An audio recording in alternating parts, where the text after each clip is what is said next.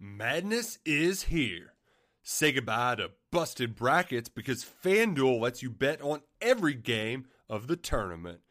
Whether you're betting on a big upset or a one seed, it's time to go dancing on America's #1 sportsbook. Right now, new customers get $200 in bonus bets if your first $5 bet wins on FanDuel. That's $200 to use on point spreads, money lines. You can even pick who's going to win it all. Just visit FanDuel.com/on3 and bet on college hoops until they cut down the nets.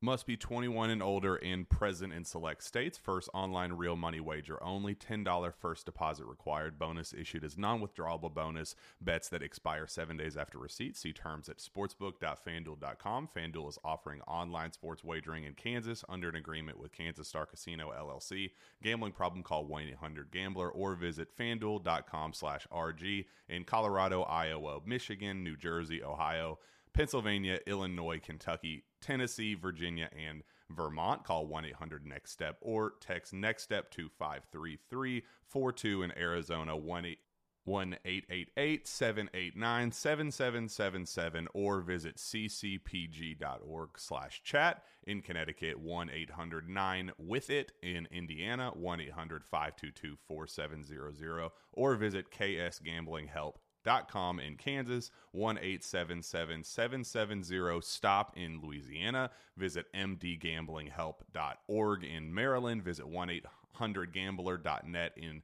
West Virginia or call 1-800-522-4700 in Wyoming. Hope is here. Visit gamblinghelplinema.org or call 800-327-5050 for 24/7 support in Massachusetts or call 1-877-8-HOPE NY or text Hope NY in New York. Any good stories from the road? Pipe up. I wish we'd gotten to see a little bit more out of our punter. I'm starting to puke. It makes my stomach hurt. Yeah. I thought he was going to die. I'm starting to throw up in my mouth a little bit. He's on the probiotics. Is Georgia playing the 1985 Bears this weekend or what? A lot of Todd talk. Rat poison proof. They're mongoose. We will not be hunted at the University of Georgia. I can promise you that. The hunting that we do will be done from us going the other direction. Howdy, y'all. Welcome into the Georgia Show, the Sunday edition after the NFL Combine wrapped up. We got the Jakes. We got Palmer Toms, who just hopped into the stream here, just made it back from Indianapolis, still clearing the horseradish and shrimp cocktail out of his nose. We hear he ran all the way back. He Forrest Gump jogged all the way back from Indianapolis, baby. All the way back. He did it all the way there too. Hey, I could use that kind of distance run after eating that much. What I did at Harry and Izzy's. Couldn't make it into St. Elmo's, but got the sister restaurant. Yeah, you can't really get in there unless you're Jerry Jones, Arthur Blank, someone like that, or Jay Grow. I mean, I got in with him. Indy's such a so-so city in my opinion. I'm glad that I went once, but a return trip was not necessary. I don't mind it. I mean, it's odd, and it's really, you could tell what its function is. They definitely, kind of typecast themselves in terms of conventions and big events and stuff like that. But I mean, do we know why the Combine is there? I should know this. But it's just geographically central, I think. That's why I assume. It's geographically central. You've got an indoor right there, and you've got that convention center, man, that just kind of sets everything up. You get a lot of people who can just kind of move around, and you get those tunnels and all the different offshoots of that convention center that just works so well, like it did for the national championship game. That was a really good situation for the national championship game. I don't know any other city that could have handled that weather that way. They got an indoor facility at Carrollton High School. Let's hold it there. I mean, not having to leave the hotel in that freezing cold temperature, it was nice. Unfortunately, my hotel was not connected to that, and at the Holiday Inn. Yeah, at the Holiday Inn, had to figure out. Called an Uber to probably half a mile on what was that, Friday when it was pouring rain.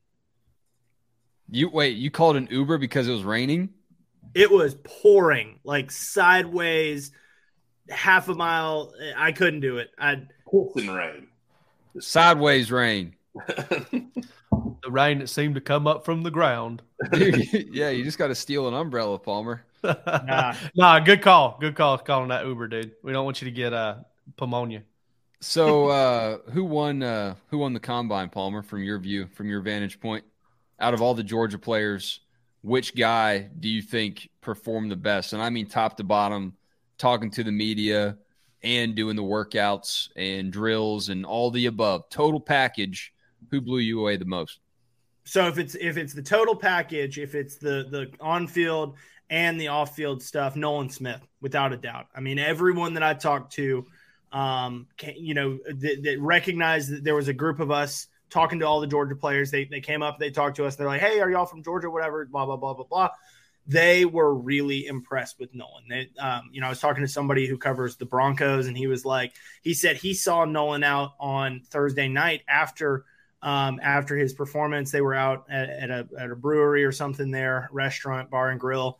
And he went up to Nolan and said, hey, the Broncos don't have a pick until the third round. You're not going to end up in Denver. But anytime I see you like at an NFL stadium, at an NFL type event, I'm going to come say hello, make a point to shake your hand, because that was what you did on Wednesday in the interviews and the emotion that you could tell that he speaks with.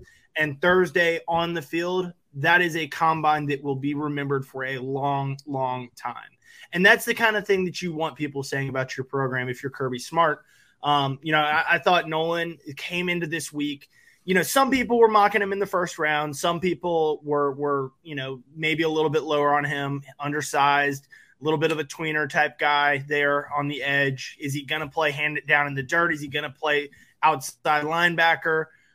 Did a little bit of both at Georgia, and so he showed that he can do it, but the size doesn't necessarily say it. The measurables don't necessarily say it.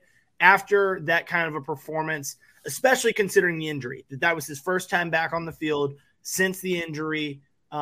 He proved to people that he is not going anywhere, that he is the same kind of player that he was when he got hurt, and I think probably solidified himself as a top first round pick. First round pick for Nolan Smith. I don't know if I see that. Personally, Listen, he had an incredible combine. Don't get me wrong. And Nolan Smith is the guy. If you're a PR office in the NFL, you're falling all over yourself to get him in the room. I think of him honestly still a bit as a gadgety player in the NFL. I think he's going to be kind of a freelance guy, kind of a man without a country, if you will. He's going to sort of fill a lot of needs. I think that puts him toward the back end of the first round if he's in the first round, because those are good teams that have needs addressed in a lot of cases. So Nolan's a luxury piece in that scheme, and I think he can be very successful in a role like that. Somebody on our board the other day compared him to like Micah Parsons, and while he doesn't have that size, I think that he can do some of those same things. Now, Matthew C over here mentioned the Falcons taking him. The Falcons to me don't make sense as a fit for him, because I think they have very clear needs at other positions where they don't otherwise. My winner of the combine was Stetson Bennett. I thought that from his on-field performance, listen, Stetson is who he is. He was going to come across in any interviews, have to talk about his recent arrest, all that stuff, right? There were not a lot of instances over Stetson Bennett's career where he was mentioned with guys like Will Levis. And suddenly when you're talking about ball speed and that kind of thing, he's able to step into there. He's throwing the deep ball about as well as anybody that they put on that field in Indianapolis. I thought from a pure measurable standpoint of what he was able to put on tape, Stetson Bennett was the guy who probably helped himself the most when it came to Georgia's guys. I thought it was a big win for him. Yeah, it's just so hard to showcase, obviously the arm strength, but no one's rushing you. There's no pass rush. Sure. You're just throwing a ball deep. But he did it back to back to back. He set him up and knocked him down. His 40 time was good, not great. I was surprised that Max Duggan outran him on that Lucas Oil Stadium turf a little bit. He was fleet of feet, but Stetson Bennett was still quick, and it looked like he kind of let up towards the end. It almost seemed like he didn't really care too much about his 40 time. And I'll hop in there on that. He told us that when he was asked about the 40, he told us he hadn't run an entire 40, and this is a day before he was set to do it. Real deal. He said he hadn't run an entire 40. He was working on the start. And I think that's what people really care about with the quarterbacks, especially is that burst. And from I saw clips, I didn't see what people had to say about it. I definitely thought that he was slower towards the end. And maybe let off the gas a little bit around the 30, 35 mark. But out of the gate, I thought he looked pretty good. There were a lot of guys who had a really good combine. I would probably, just to be different, I would probably go with Nolan, but just to be different, I'll say Darnell Washington. I think it was probably, Nolan and then Stetson and Darnell Washington right there. I mean, the catch, the sub 4.7, this guy, I mean, listen, the similarities with Rob Gronkowski are unreal. And he may be one of the first guys ever to get measured wrong at the NFL Combine, because he came in under 6'7" and then showed that picture on Twitter where he was standing beside a 6'7" guy. Both of them had shoes on. Darnell looked like he was an inch and a half taller. But I mean, here's my thing about Nolan Smith though, is the Micah Parsons thing. Okay, it's tough to imagine a guy being that good because Micah Parsons has been that stinking good at the NFL level. And he was that good in high school too. I mean, he was tremendous. He's a throughout guy. And he had a really good sophomore year at Penn State, skipped his junior year, all that stuff. Nolan's a little lighter, but Nolan's a little longer. Doesn't have quite as big of hands. He's a little tad bit shorter, but not a lot. Guys, when you're talking about 4.39, listen, you're not just talking about an edge guy. Jake, you called him a gadget guy. I think he's a weapon guy. I'm not disagreeing with you. But like I said, to me, it's like he can fill a lot of things. He's a nebulous player rather than like a clear, this is what this guy does. He's a floater and sort of a creator. And I think, like I said, that's a very dangerous thing to have. But I don't know if you're a high round team that benefits you as much as it does those lower round teams. I think you need guys that this is what you do because we don't have a guy who does this. You want a sure thing, like how you can pigeonhole this guy, what you expect from him. I think not waiting to see what he's going to do down in and down out. Whereas you may be more willing to take a chance on a utility player. But when you're a back end of the first round team, that is, you've got the quarterback obviously, or you wouldn't be a back end of the first round team. Yep. Kansas City, Philadelphia. You're sitting there, you're looking for a guy that can rush the passer for you on third down, or he can drop into coverage for you on third down. And listen, I think the number one thing teams are going to flip on and watch on film of Nolan Smith, they're going to see a job doer. They're going to see a guy who's going to go out there. He's going to do what he's coached. He's going to play within the scheme. He's going to play with his hair on fire, and he's going to bloody noses. And that's the. I mean, not really kind of drawing, parallels to his bloody nose, his first practice at Georgia, put a tampon in there and cut it off. I put tampon in a headline thinking it would hit. Nobody said a word. It just broke my heart. No, after Tiger Woods tampon gate, no one really knew what to do. We're all staying away from tampon. Apparently, maybe I should not have done that. Maybe I've stepped in something. I'll get here from the ACLU or something. But, I think the world of the kid, and I think a lot of NFL teams are going to feel that way too, even if he is kind of a man without a home, because we've seen positionless players be very successful in the NFL. And, I think he's kind of I think there's more natural pass rush in Nolan Smith than what we've seen. And I think we were getting a glimpse of it last year before he got hurt. I think we were headed for probably what would have been, in my mind, a 9, 10, 11 sack year. And, he's coming off the pec injury. He's durable, outside of that one injury, and it was a major injury, a freak injury. He's a special football player. And I'm not saying that he's not a special pass rusher yet.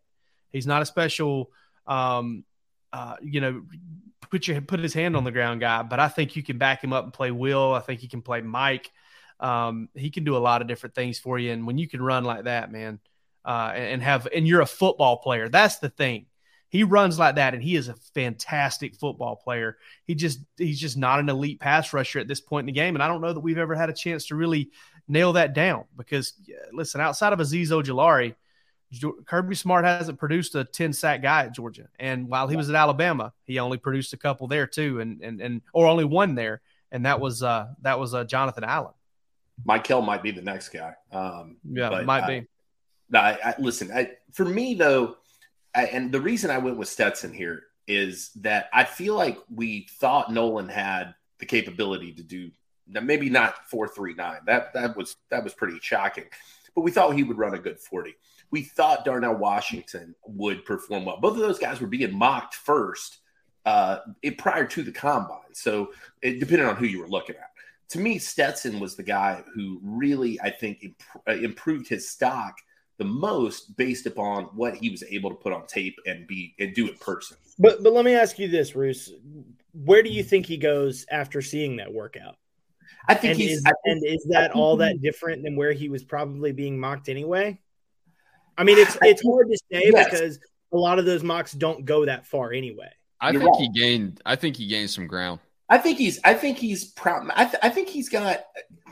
Listen, low end of the back end of the third would be where I think that. I mean, and I think that there's some out there that have said that before. But you worried about would the arrest knock him down? You know, would these character concerns? Public intoxication shouldn't knock him down. I agree with you. But if they're looking for reasons not to take you, so you've got an arrest now on your card, and we think you're short, and you didn't go to the Senior Bowl. Your pop gun arm, you know. So he's able to go out there and dispel a lot of those notions, at least in my opinion. Now, the other guy I think that really did him. I mean, not that he needs the favors, but Broderick had a fantastic one. Broderick had the fastest 40 time of all the O linemen. Broderick Jones should be a pass rusher, and I think Jake Rowe called that. He didn't run as well as I thought he was going to. I thought he might break 4.8. I really did. What did he come in officially? Because I saw the one that was 4.98. 4.98. He was 4.97. Okay. Now, if we're just going on, it ain't Lane Johnson, but he also put on some weight. I mean, 311 pounds and coming in over 6'5". That was pretty remarkable. Let's just think about that. That much mass moving with that much speed. That's like a physics class homework assignment. It shouldn't be allowed. Your teacher would say you can't do this math. That does not compute. But he did it. I'll take Keely Ringo as the guy that won, and I'm just going off of 40 times. But we knew he was a workout warrior. We knew he was going to be able to move, and we knew he was going to be able to move quick. But he moved really quick. When you look at all of the players in the combine, Ringo was the 8th fastest guy total, not just out of DBs, not just in his position group, total. And there are question marks around the guy, but you wanted to see him perform and actually back up what you think he can do and what he did unofficially. And when the lights were shining the brightest at that stadium, for the combine, that is, he's run, I think, quicker under brighter lights against Alabama in that pick 6. But Keely with a banner performance showing off his speed. We had a question from Andy Stowe, I think. Did Kenny Max 40 drop him a round or two? No, I don't think it dropped him a round or two. I think based on what we talked about earlier in the week, he was already kind of slated as the number 10, 11, 12 running back in the class anyway. So I don't know if one bad workout is going to drop him, but I'm not sure what y'all think about that. Wes, and actually on Keely, he was tied for 6th there at a 4.36. Jake, you pointed out Darnell, and I'm glad that you did because that was the other one that I considered. Either Nolan or Darnell. I think Darnell did just as much on the field as Nolan did. I think the off the field stuff that Wes included there certainly was incredibly impressive for Nolan. And one name that I think is worth mentioning, and I see Rhett mentioned it here in the comments, Robert Beal. I mean, to me, if Nolan didn't do what he did, Robert Beal might be the name that's getting the most buzz on on Thursday, the first day of the combine. Nolan just one-upped him in every aspect of it. That might be that might have been for me in terms. Yes, Rhett's spot on. He probably played himself into the draft after probably isn't like an undrafted guy. That number he put up on the 40 might have been the most surprising thing that a Georgia player did this week. Yep. Yeah. I did not 4.48. I did not know Robert Beal was running 4.4. And honestly, like when he had posted a 4.58, I was like, whoa, like, are you kidding me? Like and then all of a sudden he's a 10th faster than that. I mean, that was pretty incredible. And, there were a lot of guys I feel like who helped themselves. The thing I think that's going to hurt Kenny McIntosh more than anything is running a 4.62 or whatever he ran at 204 pounds. And, there were folks for years because Kenny became a victim of being mismeasured out of high school. Everybody I think he came out, he was 6'1", 210, 215. And everybody's thinking, 6'1", 210, he's going to be 6'1", 225 in no time. And he was never that big. Not one time. I don't think there was a time in Kenny McIntosh's Georgia football career where he weighed 210 pounds. He's always been kind of a thin dude. He's never had super big legs or he's never put together compact like DeAndre Swift.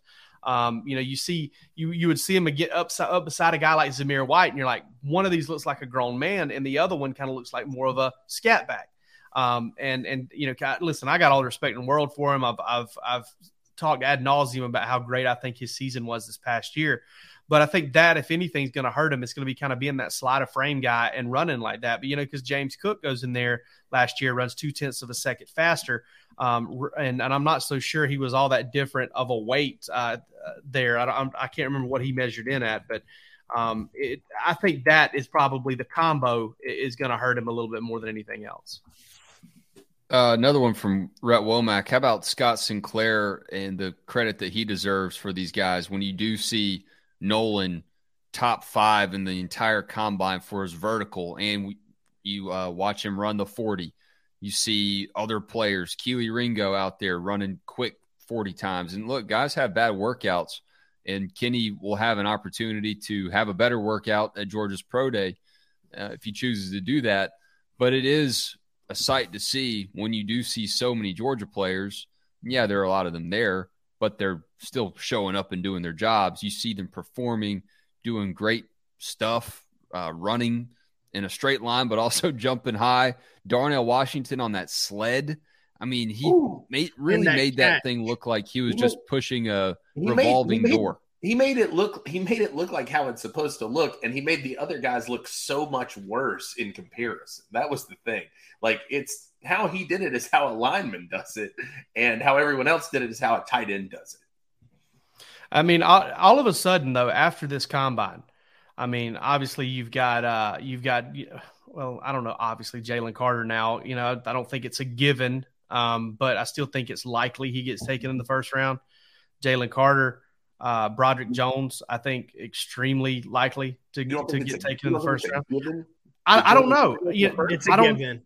I don't think it's a given that he goes in the top. Atlanta Falcons pass on Jalen Carter at their pick, I'm going to hang myself live on this show. Hey, listen, we won't do the show then because I think we know what's going to happen with the Falcons. Yeah, I mean, I think he will. I don't think it's just 100% anymore. I think now instead of being 100%, you're looking at 98% or whatever. And listen, I don't know how these teams are going to think. I don't know what else is going to come out.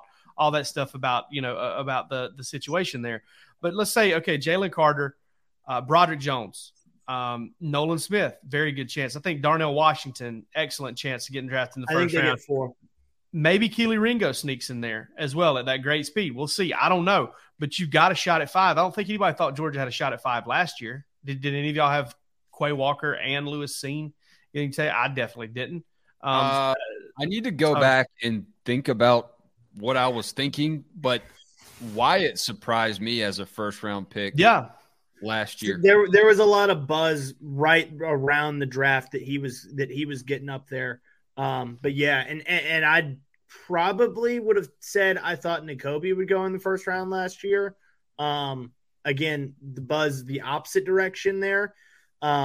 But I mean, you're right. It wasn't a given that they were going to get 5. And hey, it took the last pick for them to get 5 in that first round. It took the Vikings trading in to that 32nd pick to get 5 for Georgia last year with Lewis Cine going there. One thing I will add on this Jalen Carter conversation before we completely change topics we're not completely changing topics. Okay. Okay. Well, I mean, I'll add this on Jalen Carter, and if it applies to the later topic too, we can talk about it more. It was important for him to come back to Indy and talk to these teams and answer whatever questions they had. It was important for them to do that, and I know that having spoken to some people there, talked to some people there, it was important that he did that, and I think it would have the chances that he slips are a lot less because he came back than they would be if he didn't come back and was ghosting everyone on this situation. Yeah. Well, it just depends, and I don't know. I'm not going to speculate, but I think how his draft status gets impacted by this depends on what he told a lot of those teams before this happened and how much he knew and what comes out about what he knew and what he told them. And if he was fully transparent and he knew this was going to happen, or he had any kind of inkling, or on the flip side, if he didn't, I mean, those are the two things. I think those are the biggest factors in how much this impacts his draft status. So yeah, I would say that if he was transparent, or if he just didn't know that the warrant was going to be issued right before he's supposed to take the podium, if it was genuinely a surprise to him, then maybe it doesn't impact him. And if that's the case, he's still going in the first round. Yeah, for sure. And I just like to say, you know what has an impact on me? Breaking tea. Breaking tea has an impact on me. Take it away, Jake. I just wanted to find one of Wes's. I just wanted to do a Wes segue. No, go for it. These are all rhymes, shirts. Jake. Yeah, that's right. The impact. These shirts have an impact on me. My wife wears one sometimes. It looks really good on her. She's smoking hot and he's breaking teas. Go get you one. Get your smoking hot wife a smoking hot breaking tea. Hey, listen, we don't have these for sale yet, but soon enough. Soon enough. Dogs HQ, baby. Got the swag. The swag. They're comfy.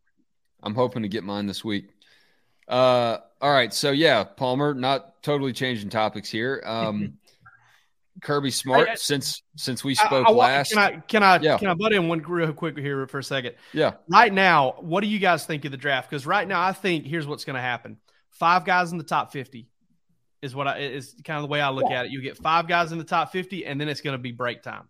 It's going to be kind of like, hey guys, we have to wait until day 3 at that point. I think there's a good chance you get 5 in the top 50, and then we go to day 3. Yeah, at that point, I was going to say, I think you're relying more so on people betting on the culture and the production of Georgia football players rather than what people put up and what they were able to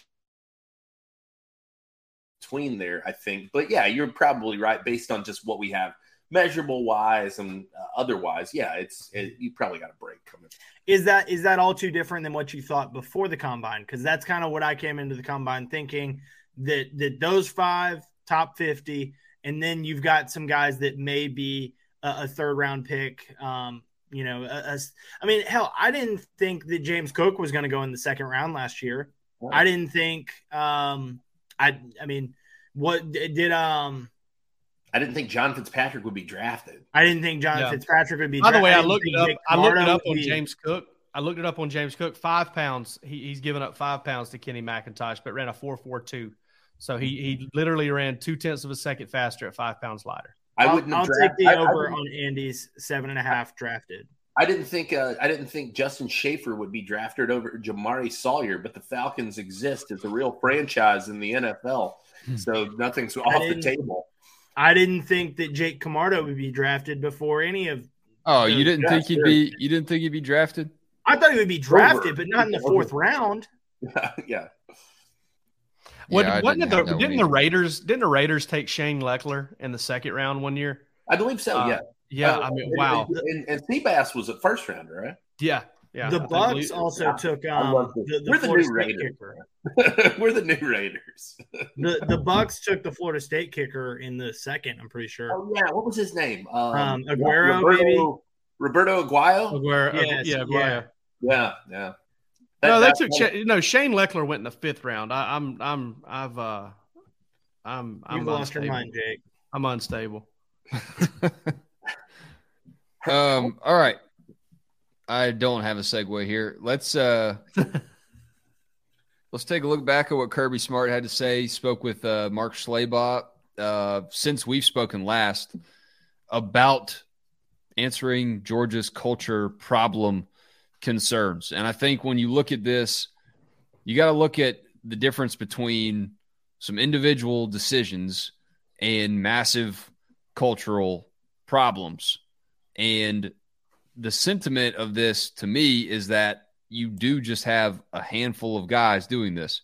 Now, it's your higher profile guys. It's your guy that could be a first overall draft pick who probably won't be now. I don't think he'll fall out of the first round, but number 1 overall, you want to check every positive box you possibly can.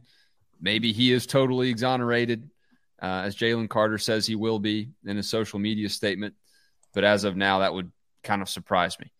But when y'all look at what Kirby Smart told Schlabach, how he answered this, how he immediately shut it down, he seems pretty confident that Georgia doesn't have widespread culture problems. And I tend to agree with that. Now, there is a lot to fix, and there is a trail to blaze, and Kirby Smart has to do it, and he has to be pretty out front about it. And there's some work to be done. But culture problems, that was kind of the buzzword from a lot of people that wanted to bash the Georgia Bulldog pinata this week. And I just didn't see that being the case. Keep saying it, man. Those insurance premiums for those young dudes are sky high for a reason. And that reason is that these guys are young, dumb, and you can fill in the rest. They're just not – I drove like a maniac when I was that age, like an absolute crazy person. Don't start, Roos. Don't start. You still do. Don't start. You almost got me killed with you one time. James Brown, man. That wasn't my fault. He came out of nowhere and hit me. I thought it was my fault in real time because I was like, there's no way he ran that stop sign. Just I bet you were like texting. I bet you. Yeah, not Rose's fault there. I was not texting. What's the story here? Some dude named James Brown ran a stop sign and just crushed me. T-boned me. On the way to Weaver D's, trying to go get a pork chop at Weaver D's. And this dude I was upset about and you know the great part about it? The ambulance came and took this dude off, and I had to walk to the damn hospital, get my eyes sewed up. It was the worst thing I'd ever seen. You had to walk? Which hospital did you walk to? I walked from downtown Athens to Athens Regional, just bleeding out of his face. Yeah. We were on the backside of downtown Athens, and my man ran a stop sign and smoked me. And I had I'm bleeding from my eye, just coming, it's just dripping. And I'm over there like carrying my stuff from my car because it's totaled. Did you get the pork chop? I got an arm. Heck no, man. Where did you go in all this? I went to the hospital. I walked to the hospital with him. Where else was I supposed to go? I don't know. Weaver D's? He was smart. That's what he would have done. Hey, yeah, they came and put my man on a stretcher. They came and put my man on a stretcher that hit me, and I had to walk to the hospital. Like you know what might be worse than the fact that they made you walk to the hospital? I've never had Weaver D's. Yeah, man. Well, all right. I was having this discussion with you. It ain't what it used to be. It ain't what it used to be. It's closed 88 times since the last time I went. So, no, listen. The culture concerns things. I think Kirby said what he needed to say. I thought it was nice to have Nolan Smith back it all up. He didn't have to do that, but that's the kind of guy Nolan is. You know, again, the NFL recruiting PR, for him. The NFL PR department's going to be falling all over themselves to get a guy like that in. The only thing that I said this on the board, and listen, I'm not calling Kirby Smart a liar.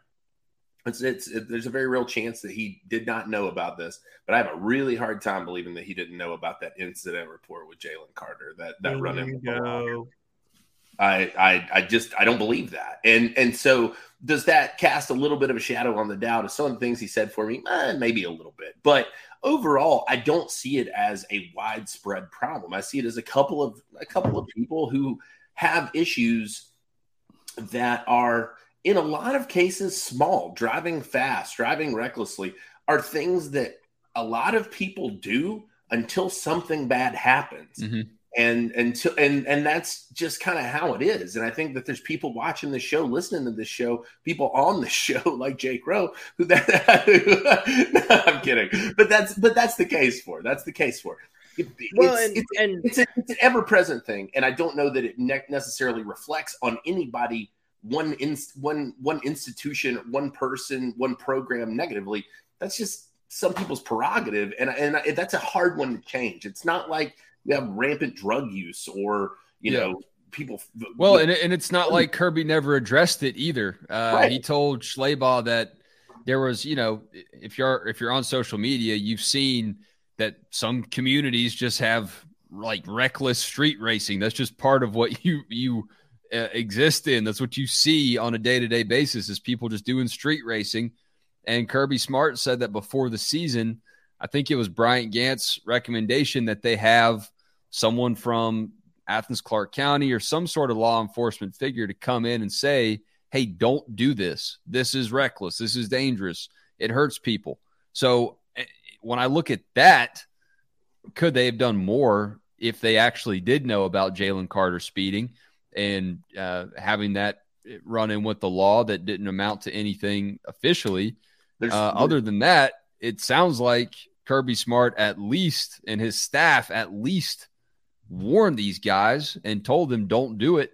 I mean, at that point, how much can Kirby Smart be blamed for these repeated incidents? Now, if it keeps happening, then I'm all for it, man. Like, you've had some pretty glaring examples of why it shouldn't happen and why it shouldn't happen from here on out. There's no chance a cop in Athens talks to a Georgia football player and Kirby Smart does not know about that. That's just off the table, in my opinion. But Roe, you said something on the board the other day that I thought was really interesting, which was the car culture, perhaps around the football team, and some of the vehicles that, I mean, listen, if you go to a practice at Butts-Mehre, those are not slow cars that are parked out front. Yeah, they really need to get a deal going with Hayward Allen Toyota. Get some Priuses like up in that thing. Camry. Just get some guys some 4-cylinder Camrys, not 707 horsepower Trailhawks. and what I was going to add is, Roos, you're absolutely right that it's unfortunate that it takes something of this magnitude to happen for people to learn from it. But you're right that it does. And it's also not just a Georgia thing. It is you'd be crazy to believe that Georgia is the only college in college football that has all these guys that have these fancy cars that are out there driving fast. You'd be crazy to believe that. And I think because of what has happened this offseason, we're hearing about it. Again, it's incredibly unfortunate that happened and that we are learning about it. But I think that what hopefully comes from it is that these guys learn a lesson from it. Kirby Smart's not behind the wheel of these cars, guys. He's not putting his foot on the accelerator. I'll tell you this: if you don't learn that lesson now, you're not going to learn it. I mean, that's it. Yep. Period. I mean, if you were a friend of Devin Willicks and then what happened, that's it. I mean, you're just the only thing that's going to change is your own maiming. No that's question. The only thing you're going to hurt yourself or somebody else, and that's it. And here's my question to y'all: is, I mean, if you're Kirby, how do you get the point, drive the point through the skull of these guys any more than you already have doing a program like that? Do you suspend them a game? You have to do something. And to me, that feels like the only thing that you can do is, hey, what you're doing is making a point. What you do off the field is going to affect you on the field in the future. And it's going to affect the team. And it's going to affect your team. And it's going to do that at the pro level. It's going to affect your draft stock potentially. The only way to get that through to them in college is a suspension, a game suspension, a half suspension, a quarter, whatever. I think you go multiple games for Jamon Dumas-Johnson if all of that comes through and he is guilty of said crime, reckless driving, and because that's the guy that's still under your roof. That's the guy you still got a chance to do something with. Yep. He's a team leader. Okay. He's an emotional leader for that team. Example. He's a second leading tackler. You make an example out of him, and you don't make an example out of him to embarrass him. You pull him in your office and you say, hey, listen, this is Jamon. You acted recklessly off the field. We're going to suspend you for 2 games, 3 games, 4 games. And honestly, I hate to bring it up in this context, but you can afford to. That schedule's garbage. Yep. And if you weren't going to bring it up, I was going to say everyone's thinking it. So you can play Casey Martin and UAB without Jamon Dumas-Johnson. You set an example for him. You make Jamon hurt a little bit and grind a little bit and be that much more cognizant of how his teammates are behaving off the field. Because I think that's the kind of guy that can have an impact on that. I mean, Jamon was around the whole accident too. I'm not saying he had anything to do with it. I definitely am not saying that, but he was there and he spends a lot of time around his teammates. I mean, this is a cat that doesn't go home for Thanksgiving because he's got to go to Maryland. He's around all the time. He's there. And I think that's you kind of got a golden opportunity here to make an example and to set an example. And I think you can do that with a guy like Jamon Dumas-Johnson and have it reverberate throughout the entire team. Well, yeah. and I want to correct Darren from the comments. He was arrested after the deaths of others, but the occurrence that he was arrested for happened before the crash. He was arrested for reckless driving. National title, right? He was arrested for reckless driving the day that they got back to Athens from the national title. That's when that Tuesday the on 10th. A different road. It looks. I mean, it's a bad look, no doubt, either way. But I mean, the timing's important. Right. I just want to get that straight, so that we don't have people in the comments that are confused. He was arrested after it, but the actual reckless driving occurred before the crash. And I don't, and listen, the culture thing, I think Kirby Smart brought up a really good point, and that is that as NFL guys and others, you'll tie this thing back to the combine. These people walked into Georgia's building last year, and they decided that there are 15 guys that they wanted to play on their football team. And, because they got a chance to see the culture, they got a chance to see the guys and spend time with them. Listen, Georgia won a second straight national championship. The night after they got back, their guys were running hot, and Jamon Dumas-Johnson drove like a bat out of hell. And that happened, and he got arrested for it for some camera evidence. And then the night after they celebrated that championship, it went way too far. And I don't think any of that is on Kirby or any other individual up there at that building. I think it's just some guys who just handled success and handled celebration really poorly. And, I've handled celebrations really poorly before too. I'm probably lucky that nobody's ever lost their life. But it's at the end of the day, it was a fatal mistake that some people made. And I don't think we can forget that, there was somebody who broke protocol. They also got behind the wheel of a vehicle 2.5 times the legal limit drunk. And, good things don't happen often when that happens. I will say too, as well, that Kirby, I don't want to say he's getting a pass on this, but you can tell things have changed a lot because listen, in the Mark Richt era, this was classic. Mark Richt has lost control of blank stuff. Yeah. I mean,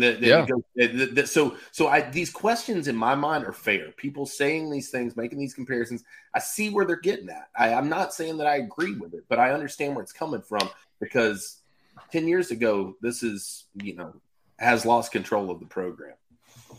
Yeah. So I think we all agree that what happened is not necessarily on Kirby's shoulders, but what happens next is. Yes. And Ro, I think you're right, man.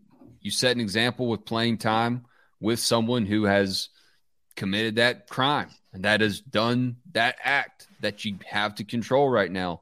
Whether he does that or not, that specific way, remains to be seen. But everyone's watching Kirby now.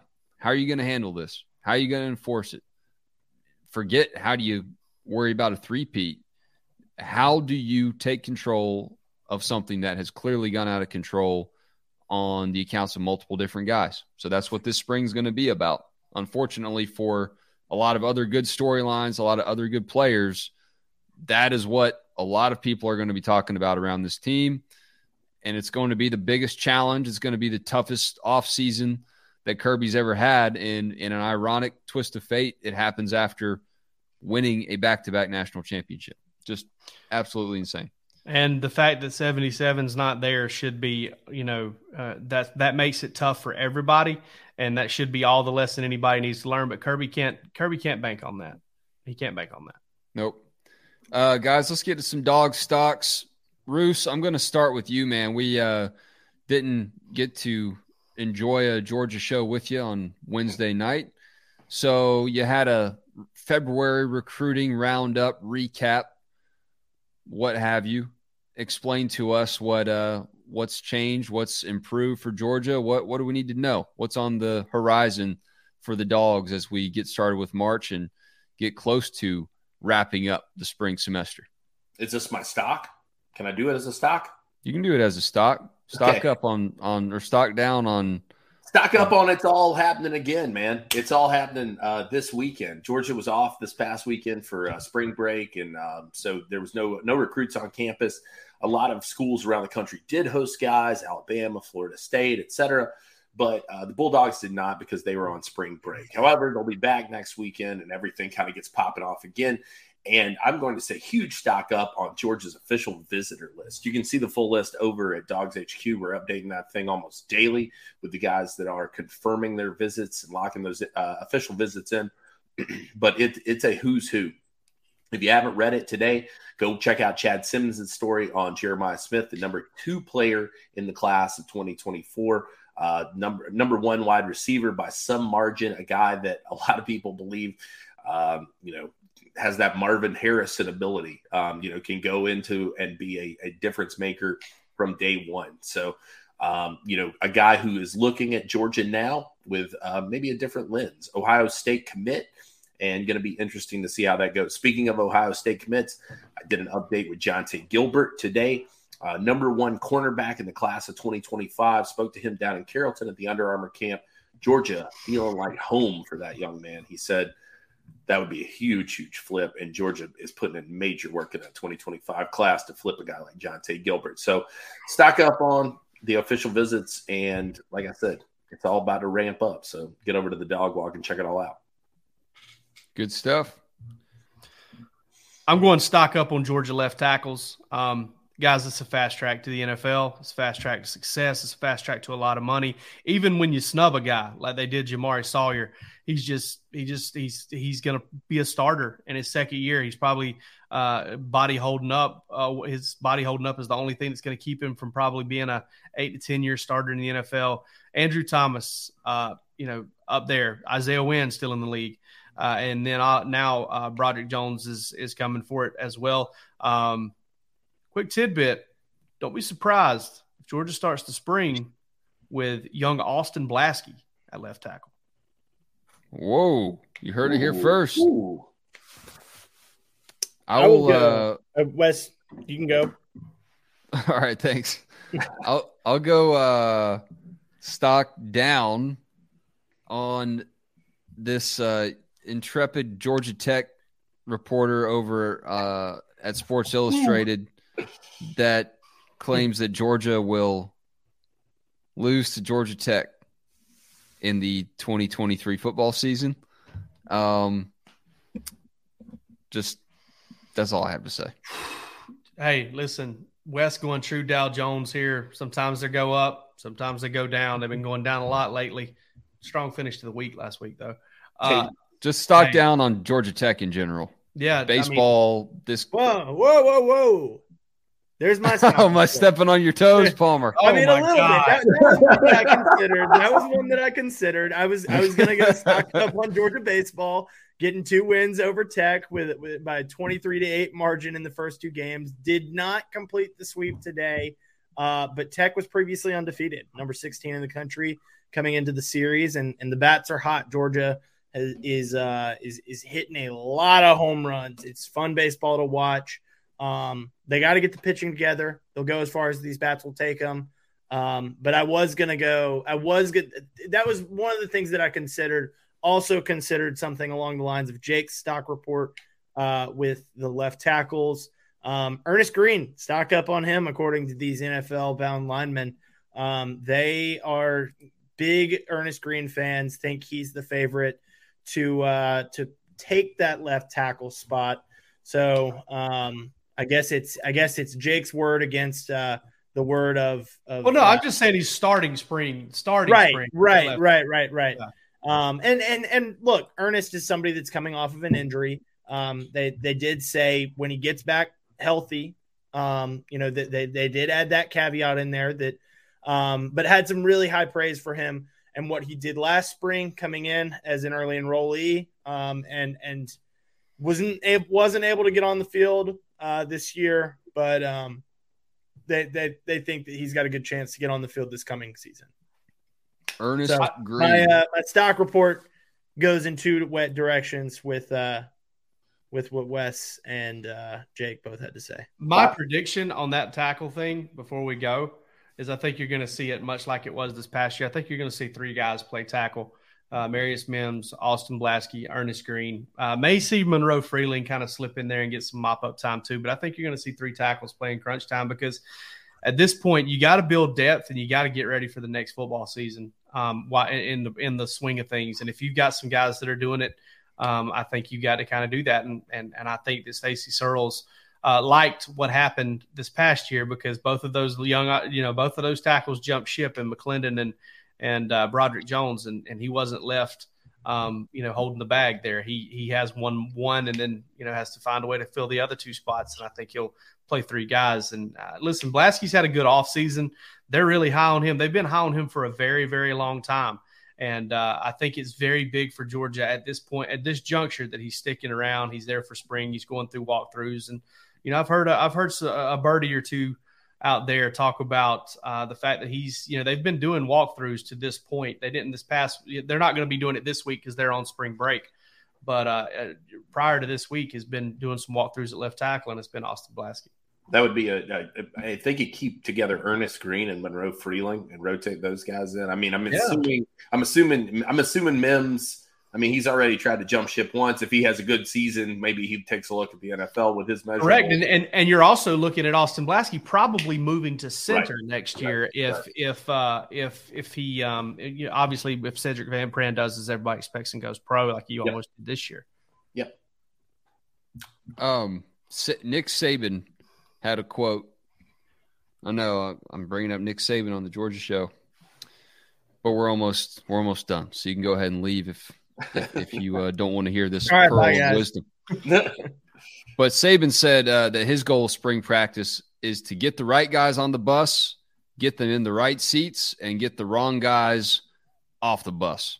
Georgia's got a lot of guys on their bus, and there's only so many seats to go around. But the cross-training that they do, especially on the offensive line, that's just out of this world, man. That's some first world problems and first world things to love because Georgia is doing it on the O-line. I don't know how many teams have the luxury that they do. And Stacey Searles, man, showing up at the right time, whether you like him or not. Game passed it by, I thought. Hey, let's cliffhang him a little bit, Wes. We'll get into this offensive line thing and these Amarius Mims questions to right tackle in the next show. You guys come back and see us on Wednesday. I know I'm just cliffhanging a bunch of guys that are going to be here anyway because you guys love us and we love you too. No, you always got to keep it coming back for more, Jay. Cliffhanger, baby. Come back on Monday for Bark After Dark too. Yeah. We will not be talking right tackle with Andy Staples tomorrow night. I saw Andy this weekend and almost made a mention. Was a little busy and he was on the phone, so probably eating something. Hey, Andy's looking good now, man. Andy lost about 40, 50, 60 pounds. He's lost some weight. He looks great. He looks awesome. Yeah, I don't know how he does it, man. Y'all need to get to the bottom of that guys eating $30 worth of Taco Bell and still looks like that. I think he's only eating in those moments and then just like fasting until the next time I gained he eats 11, like a jar of mayonnaise or something. I heard you say $30 worth of Taco Bell. I gained 11 pounds. I'm Guys, just fantasizing. It's about economical. $30 now. $30 worth of Taco Bell now. Guys, 2 shows to go till we get to see some spring football. Maybe. Okay. Till spring football is existing. Yeah, Now yeah. that is a cliffhanger. It's not up to you. We got Wednesday, we got Sunday, and Bark After Dark in there as well.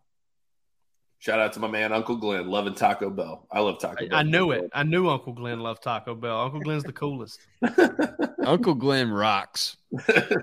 So does everybody else in the comments, even you, Tennessee man. Appreciate y'all checking us out. Head on over to dogshq.com. The premium special still going on through the end of March, $29.99. Head on over there. Read more about what these knuckleheads have to say on the screen with me and on the side of the screen over here. It's a lot of fun. It's weird, but it's great. And it's been a tough offseason in some regards, but Georgia's still back-to-back national champs, and there's still a lot to celebrate over there. Y'all hit like and subscribe if you have not done so already on this YouTube channel, Bark After Dark. Different kind of show, a little bit of a different flavor with the 2 Jakes, producer Palmer, tomorrow night, 9 p.m. Don't miss that. And we're back here every Wednesday and Sunday at 8:30 p.m. Eastern time. Y'all have a great week. Madness is here. Say goodbye to busted brackets because FanDuel lets you bet on every game of the tournament. Whether you're betting on a big upset or a 1 seed, it's time to go dancing on America's #1 sportsbook. Right now, new customers get $200 in bonus bets if your first $5 bet wins on FanDuel. That's $200 to use on point spreads, money lines. You can even pick who's going to win it all. Just visit FanDuel.com/on3 and bet on college hoops until they cut down the nets. Must be 21 and older and present in select states. First online real money wager only. $10 first deposit required. Bonus issued as non-withdrawable bonus. Bets that expire 7 days after receipt. See terms at sportsbook.fanduel.com. FanDuel is offering online sports wagering in Kansas under an agreement with Kansas Star Casino, LLC. Gambling problem, call 1-800-GAMBLER or visit fanduel.com/RG. In Colorado, Iowa, Michigan, New Jersey, Ohio, Pennsylvania, Illinois, Kentucky, Tennessee, Virginia, and Vermont. Call 1-800-NEXT-STEP or text NEXT-STEP to 53342. In Arizona, 1-888-789-7777 or visit ccpg.org/chat. In Connecticut, 1-800-9-WITH-IT. In Indiana, 1-800-522-4700 or visit ksgamblinghelp.com. In Kansas, 1-877-770-STOP. In Louisiana, visit mdgamblinghelp.org. In Maryland, visit 1-800-gambler.net. In West Virginia, or call 1-800-522-4700. In Wyoming, hope is here. Visit gamblinghelplinema.org or call 800-327-5050 for 24/7 support in Massachusetts, or call 1-877-8-HOPE NY or text HOPE NY in New York.